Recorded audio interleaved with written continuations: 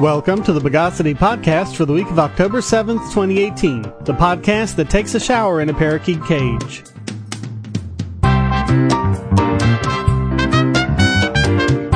This is your host, Shane Killian. Let's flocculate the news of the bogus. We'll start with another example of something leftists say never happens, a woman defending herself from an attacker using a firearm. We've talked over and over again about how background checks put people like Chrissy Noble in jeopardy, and they would have in this case because those laws actually made it illegal for Noble to have the firearm that saved her life. A stranger broke into the pregnant Noble's house, tackled her, punched her repeatedly, and tried to cover her mouth with a cloth. She grabbed her .40 caliber pistol from the coffee table and shot the man 3 times, then ran to a neighbor's apartment and called the police. Prosecutors agreed that this shooting was 100% justified, a clear case of self-defense, but that didn't stop them from levying charges against her for illegal possession of a firearm, which could put her behind bars for years. So, what did she do? Is Noble some kind of violent person we should worry about shooting up a school? Nope. Her crime was possession of marijuana. She was in a car with some others when police found drugs in the car, and since no one said they were theirs, they all got charged. Most states have laws prohibiting firearm possession by nonviolent felons, and the federal government forbids gun possession by cannabis users and those convicted of marijuana felonies. Violating that ban is itself a felony, punishable by up to 10 years in prison. So, nonviolent people who have never violated anyone's rights or displayed any violent tendencies whatsoever can go to prison for nothing more than exercising their Second Amendment rights. But understand this.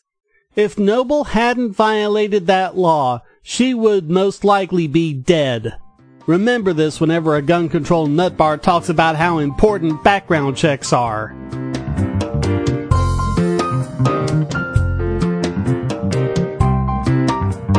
More and more, we're seeing that forensics just doesn't work the way it does on CSI. We've covered before about how some of it, like bite marks, are just complete pseudoscience, and others aren't quite as certain as they seem and need to be interpreted properly, including DNA evidence. We've covered before how DNA is much more reliable at ruling people out than it is at matching them. Also, they're prone to the least little contamination. For years, European law enforcement tried chasing down a serial killer who didn't exist because the DNA found at all of these crime scenes actually belonged to the person who packaged the testing swabs. The methods and standards, and even what qualifies as a match, vary from crime lab to crime lab. People are convicted solely based on DNA evidence when that evidence is inexact and prone to corruption by careless handling. So researchers at NIST tested 105 American and 3 Canadian crime labs. They gave them the DNA belonging to 3 people and asked for a match to a sample, which was a mixture of 2 of the people. While most labs correctly matched those 2 to the evidence, 74 of them, over 2/3, said that the sample included DNA from the 3rd suspect, whom the testing should have declared innocent since his DNA wasn't part of the sample. But 4 years later, this study has resulted in no improvements to the process of testing DNA samples. The study was finally released to the public with a lot of wishy-washy disclaimers about how this isn't indicative of poor performance across all DNA testing labs and that it shouldn't be misused in court to cast doubt on evidence that probably should have doubt cast on it. And why wait 4 years to release this to the public? Was it to make sure that precisely that kind of damage control was put into the study? Boise State professor of biology Greg Hampikian said on the study, quote, "It is uncomfortable to read the study's authors praising labs for their careful work when they get things right, but offering sophomoric excuses for them when they get things wrong. Scientists in crime labs need clear feedback to change entrenched, error-prone methods, and they should be strongly encouraged to re-examine old cases where such methods were used." DNA testing is prone to all sorts of small variables, including tainting of samples and handling errors, but it has the potential to destroy lives. Given that, it should be held to the highest standard, whereas our government apparently is content with holding it to the lowest standard.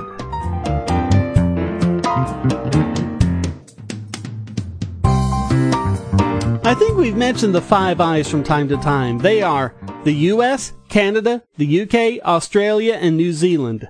These 5 countries have created a consortium where they share intelligence information gained through surveillance, which is a fancy way of saying they've all agreed to spy on each other's citizens. We've talked about this before. The US can't spy on its own citizens, but the UK can spy on US citizens and share that information with US intelligence agencies. Yeah, it's a loophole. This is why I don't recommend using a VPN or any other secure service that's based in a Five Eyes country. BoxPN, the VPN I use and recommend, and which you can get by going to vpn.bogosity.tv, is based in the Seychelles, so that's not an issue with them.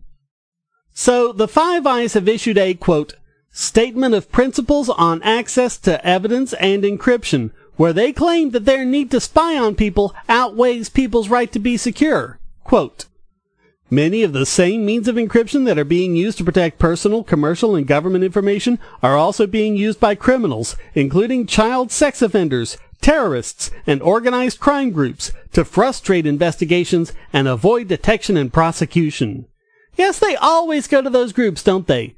The thing is, as we've covered, they can't seem to stop terrorists like the Boston Marathon bombers, even when they communicate openly on social media without encrypting anything. And they even shut down services like Backpage, which was a great benefit to law enforcement of finding and prosecuting sex traffickers. It's almost as if all of this is an excuse and they have another agenda. According to security expert Bruce Schneier, quote, to put it bluntly, this is reckless and short-sighted. I've repeatedly written about why this can't be done technically and why trying results in insecurity. But there's a greater principle at first. We need to decide, as nations and as society, to put defense first. We need a defense-dominant strategy for securing the internet and everything attached to it. This is important. Our national security depends on the security of our technologies. Demanding the technology companies add backdoors to computers and communication systems puts us all at risk. We need to understand that these systems are too critical to our society and, now that they can affect the world in a direct physical manner, affect our lives and property as well.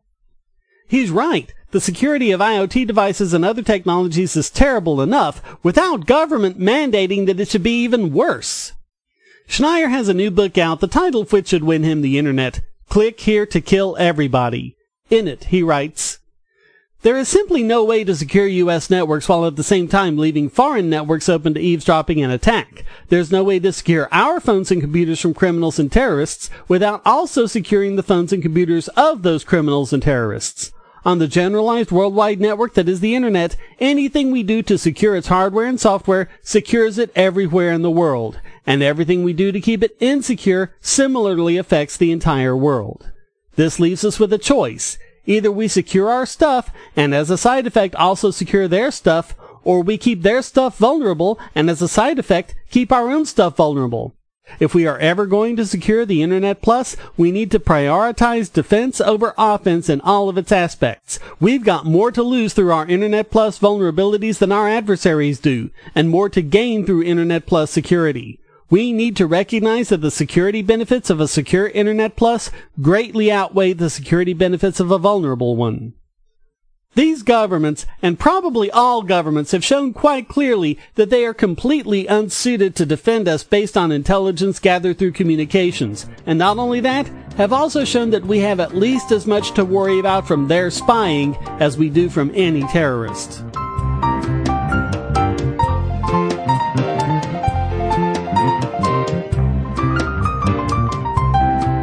And now it's time to denouncify this week's biggest bogon emitter. And Dianne Feinstein takes her second biggest bogon emitter and also previously took idiot extraordinaire 4 times, this time for her behavior during the Brett Kavanaugh confirmation hearings.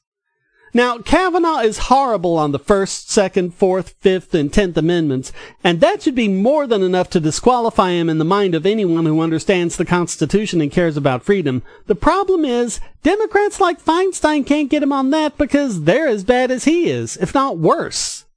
So they had to come up with some pretty laughable scandals, including purchasing baseball tickets on a credit card and drinking beer in his youth. Feinstein is the one who brought up very murky allegations of sexual impropriety from 35 years ago, and when it appeared that just blowing smoke wasn't enough to derail the confirmation, they got desperate and actually had the accuser come forward. Christine Blasey Ford recounted an incident at a party when Kavanaugh was 17. The first question is, how could Ford have such a detailed memory about it? Memory is reconstructive, not reproductive, and we've talked before about how even completely false memories can become incredibly detailed in a short amount of time. Those people screaming that it's sexism or whatever to say that she couldn't possibly have that good a recall of it just don't understand how human memory works. Of course, these are by and large the same people who claim that Hillary's lie about taking sniper fire was misremembering, but whatever.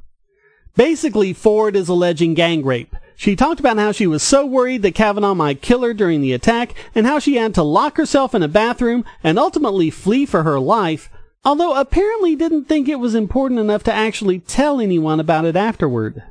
It doesn't help that the two people she said were witnesses claim it never happened. So here's why we're giving it to Feinstein. According to her own account, she was fully aware of Ford's allegations and everything they detailed, but purposefully waited until the last minute to actually tell anyone about it. This reeks of political conniving and is not in any way consistent with someone who just wants to get the horrible truth out about a dangerous person.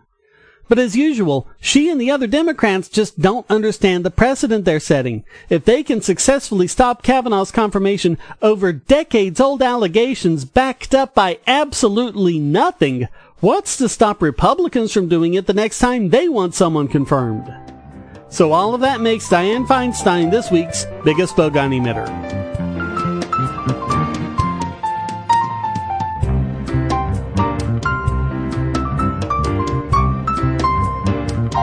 And now let's recalculate this week's Idiot Extraordinaire.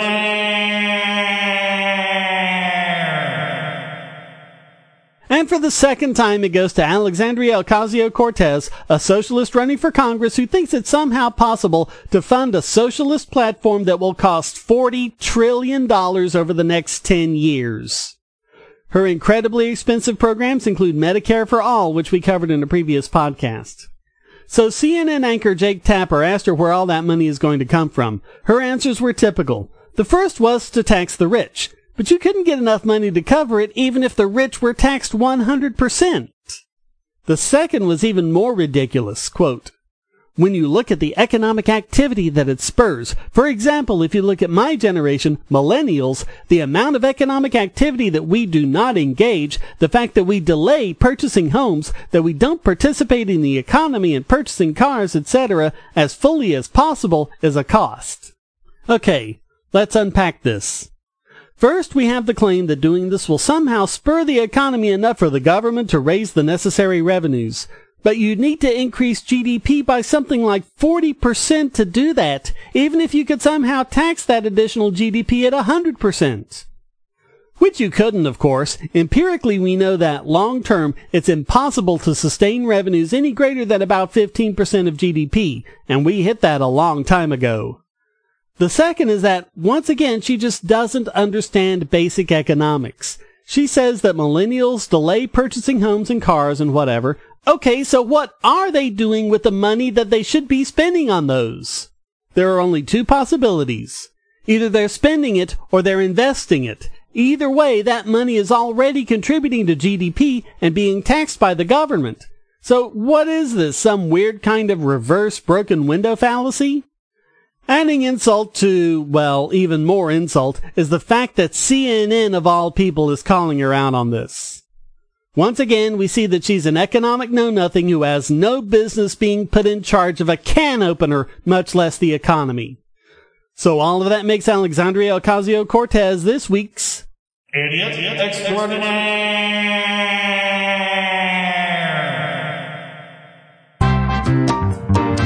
Well, that wraps up this You Can Get Anything You Want edition of the Bogosity Podcast. Come join the discussion at forum.bogosity.tv or discord.bogosity.tv, and feel free to send a question, statement, news article, or rant in text or audio to podcast@bogosity.tv. This podcast depends on you to keep going, so please donate to Shane DK on PayPal, or if you want to use crypto, you can donate at altcoins.bogosity.tv. You can also support Shane DK on Patreon to get the podcast and my YouTube videos early and ad-free. Thank you for listening. Until next time, here's a quote from Frank Zappa. Every socialist type of government produces bad art, produces social inertia, produces really unhappy people, and it's more repressive than any other kind of government. The Bogosity Podcast is licensed under a Creative Commons Attribution Non-Commercial No Derivatives 4.0 International License.